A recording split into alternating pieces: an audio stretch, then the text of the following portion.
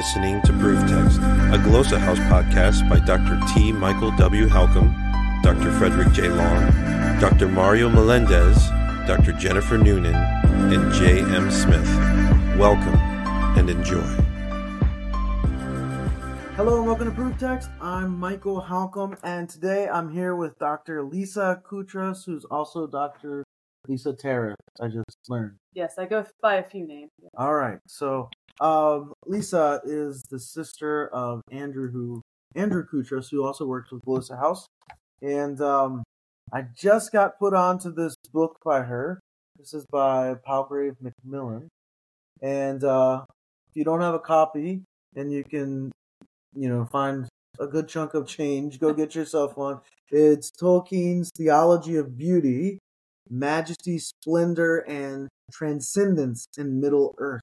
All right, I don't know a lot about Tolkien. I've seen the movie, the recent one, but Wait, which recent one? The one about his life. Oh, yes, the autobiography or the biography. Exactly, he joins the military, Mm-hmm. and yeah. So I know a lot more about Lewis. A lot of people know more about Lewis. Yeah. So, anyways, we're all here in this house in San Antonio. A bunch of people, like 10 of us. And Lisa's been helping with the Glossa House booth set up today.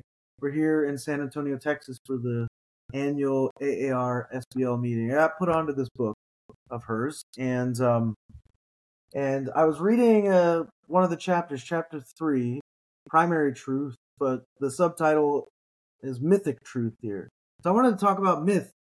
I was wondering if Dr. Kutras could talk to us about myth. So, yeah, lead us off. What is myth, at least in like Tolkien view?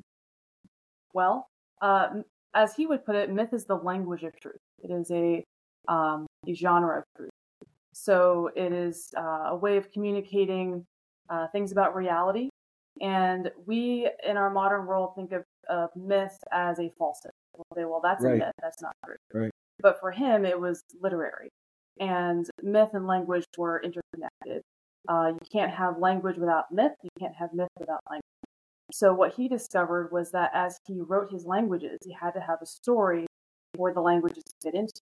Okay. Because language grew out of myth. And myth is inherently metaphorical, but at the same time, it is inherently narrative. So you have to have, certain, I guess, well, all of language is metaphor. So everything that we say is derivative of something that came before. And so the further back in history you go, the more metaphoric it becomes. And the more metaphoric it becomes, the more mythical it becomes. So when Lewis said to Tolkien that the story of Christ was just a myth, yeah. Tolkien's response was, well, it's a true myth. Right. Because myth is a way of communicating reality. And so, this was the myth that entered historical narrative. Where along the way did it shift? Like, if Tolkien's thinking this way and Lewis is thinking this way, that myth is true, right? Where along the way did it shift that we began to associate myth with falsehood? That's like the exact opposite. Do you have any ideas? Well, I don't know for sure, but my idea would be that because the myths of the pagans were so absurd in some ways, or so outside of what we would associate with reality, that it's not reality. Therefore, if it's not reality, it's not true. So it's just this association with the things about nature are associated with gods, but now we know because of science that those things about nature, that's not Zeus. Lightning isn't going to be from a god. Right. We know about lightning now because we have science. Therefore, myths are false. But that wasn't the point of the myth. The point of the myth was to communicate something about the reality that we're living in as human beings. So if they're using metaphor to explain the things about nature, we're still learning something about nature. It is a way of communicating. And the further back in history you go, the more simple it becomes. So, narrative or historical narrative, the further back you go, is more simplified and, in a sense, more pure, I think, according to Tolkien. So this idea of true myth, I mean, it's pretty fascinating. How do you, if you were going to just talk to like an average evangelical, for example, I mean, I think most of them might squirm at the word myth. And especially if you said like Jesus Christ is true myth, I think people would get creepy crawlies maybe hearing something like that. So how could you talk to like just the average evangelical, maybe disarm them, help them see that like maybe myth is a good thing for understanding the life and story of Jesus Christ? Because what you're saying doesn't sound at all like you're just chalking it all up to a falsehood or something like that. So how would you disarm? Well, it all comes down to how you define your terms. So if you're saying myth is a falsehood, then it's not going to make any sense to say Christ is through myth. But if you're saying myth is a beautiful way of explaining reality, then you're a little bit closer. So when Lewis said that the story of Jesus is beautiful, but it's a falsehood, it's just a lie breathed through silver. Well, that's not what the Christ event was. And what Lewis said later was that if he wanted to believe in a myth because of its beauty, he would go to Norse myth, because Norse myth is more beautiful than the Christ myth. But the Christ myth is true. And it's this the beauty of myth is now incarnate in reality. So what Lewis loved about myth was its beauty, and what Tolkien loved about myth was its beauty. And the Christ event was actual historical narrative, it's actual history, actual event, but it has the same qualities of myth, because myth is communicating something about reality, but also the transcendental reality. So we as human beings were reaching out to that which is true, because we could intuit things about nature, things about supernature. And we drew those things from reality and tried to create our own understanding of it. And because we are fallen, because we are sinful, and the things that we create are not,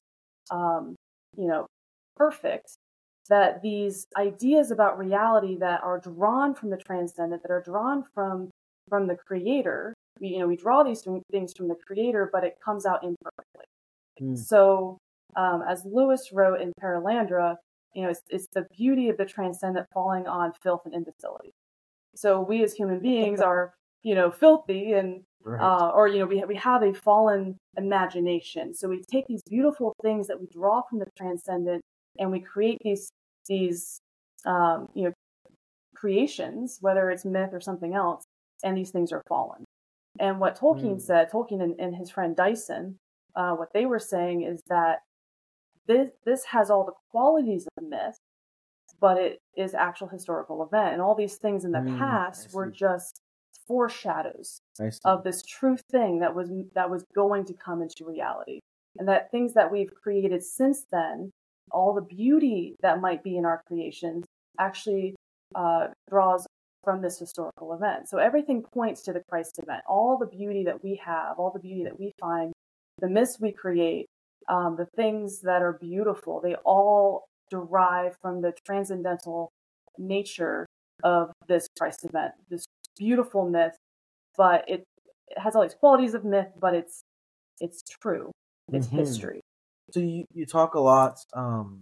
It's Tolkien's theology of beauty, and in the chapter and even as you're talking, you're saying a lot beauty, right? So I know this is an angle you've been working from, and we've been talking about it last couple of days since we met. So talk a little bit more just about beauty. What is beauty? Is it in the eye of the beholder? Like, what is beauty?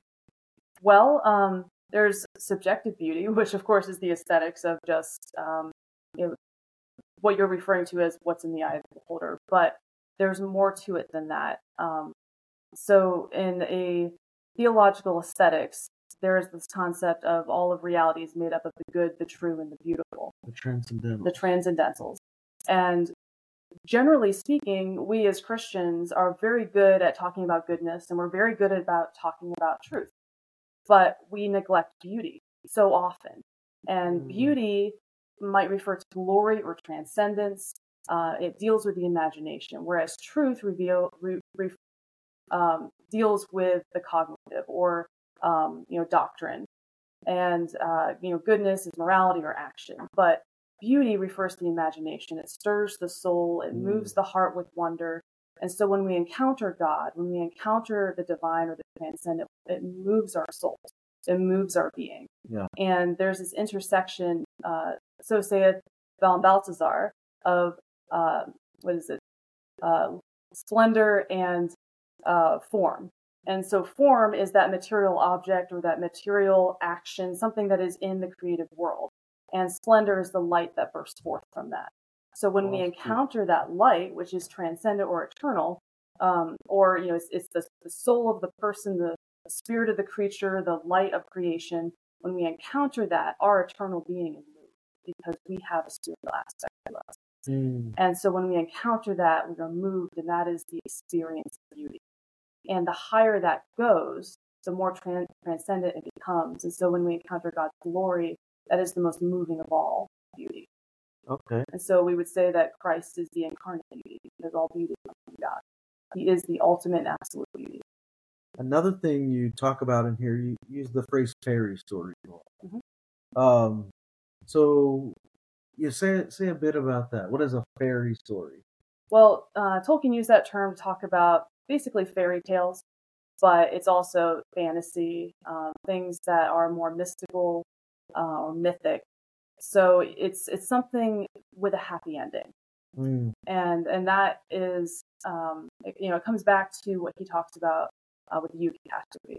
Yeah. The happy ending, the good catastrophe, the thing that causes you to catch your breath, and it's this glimpse into the chinks of the universe that moves our souls. And so when we encounter this good thing that we never expected, it is it gives us a glimpse of the eternal. And it's like something that is whole and perfect, that is beyond this universe, breaks into this universe and shows us what it was created to be or what it could be. And the healing of our creation. And Lewis calls it a memory of a memory, that we can't exactly put our finger on it. That when we encounter it, it moves us, but we don't know how to explain it.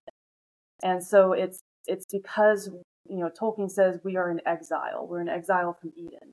That we remember Eden, but we can't remember it. So it's this, we know where we came from, but we don't know.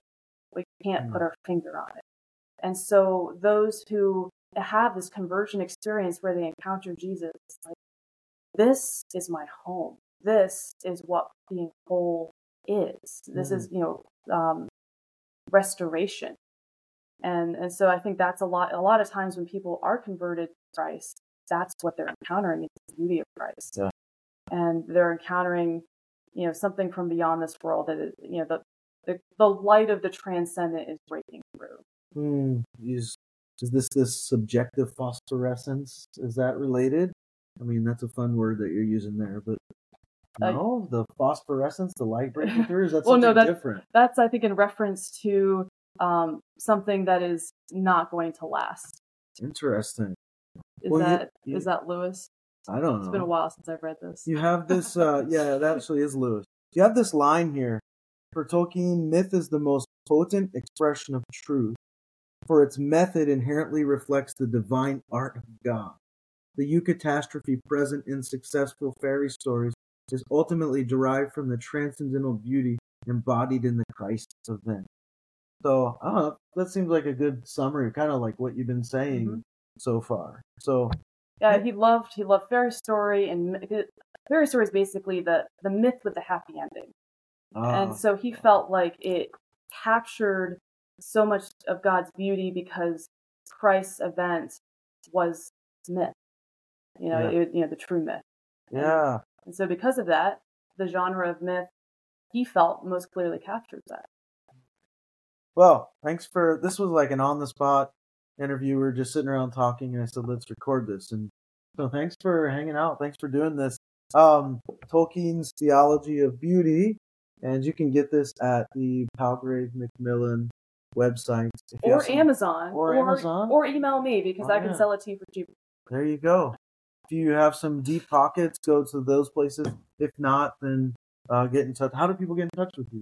You can email me, lisa.koutras@gmail.com, and Koutras is spelled Couras. All right. Excellent. Thanks for joining. Absolutely. Thanks for having me. All right. Well, thanks for listening. Share this episode with folks, and hope get the word out. Yeah, we appreciate y'all watching, and we hope that helps. Interested in growing your ancient language skills but not sure where to start? Glossa House can help. From illustrated readers and short stories to lexicons and grammars, Glossa House offers a variety of resources for beginning, intermediate, and experienced ancient language learners.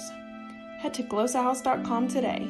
Glossa House, language resources for the global community.